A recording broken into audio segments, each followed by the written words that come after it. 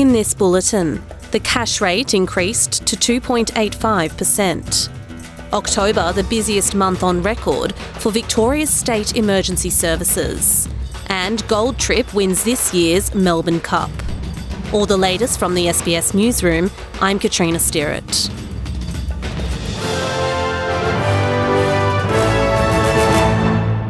The Reserve Bank has lifted the cash rate by 0.25 percentage points to 2.85%. The rate is the highest it's been since May 2013. The RBA has been increasing rates since May to try to bring down inflation, which hit 7.3% in the September quarter. Treasurer Jim Chalmers says the Reserve Bank has forecast inflation reaching 8% by the end of the year. He says this prediction is higher than Treasury forecasts. They now expect inflation to peak around 8% towards the end of the year. The Treasury's expectation is more like 7.75%, but they have always said that the risks when it comes to inflation are on the upside, given what's happening in energy markets as a consequence of the war in Ukraine, and given the upward pressure on grocery prices brought about by flooding of some of the prime farmland in Eastern Australia in particular. October was the busiest month on record for Victoria's State Emergency Service, with almost 13,700 calls for help amidst the worsening flood crisis. This exceeds the outfit's previous record of 10,740 calls in the month of June. SES Chief Operations Officer Tim Wybush warned that the state's flood emergency was far from over, with more rainfall expected in the coming 6 to 8 weeks. This flood emergency is far from over. The flood risk still remains for many parts of our state, with flood watchers out almost for most parts of Victoria at this time. We still have water storages that are at capacity. The New South Wales government says it won't be giving special treatment to the rail, tram and bus union. Minister for Employee Relations Damien Chudhope made the comments after the latest breakdown in negotiations over pay and modifications to the intercity fleet. We are the employer not only of people who run our trains, but of nurses. We are the employer of police officers. We are employer of teachers, and we have a consistent wage policy which applies across the board. We cannot engage in a process where we give preferential treatment to this union.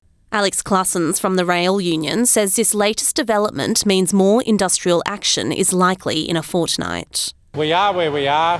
As always, we are very disappointed to have to potentially disrupt their commuters yet again. But unfortunately, you've got an arrogant government that refuses to come to the table and negotiate in good faith. President Joe Biden is warning major oil companies they'll face a higher tax rate if they don't use their record profits to increase production and refining capacity. Companies such as ExxonMobil and Chevron have posted another round of huge quarterly profits, coming as a result of surging natural gas and fuel prices because of the war in Ukraine. President Biden says their record profits are a windfall of the war and the oil companies should boost supply to bring down petrol prices.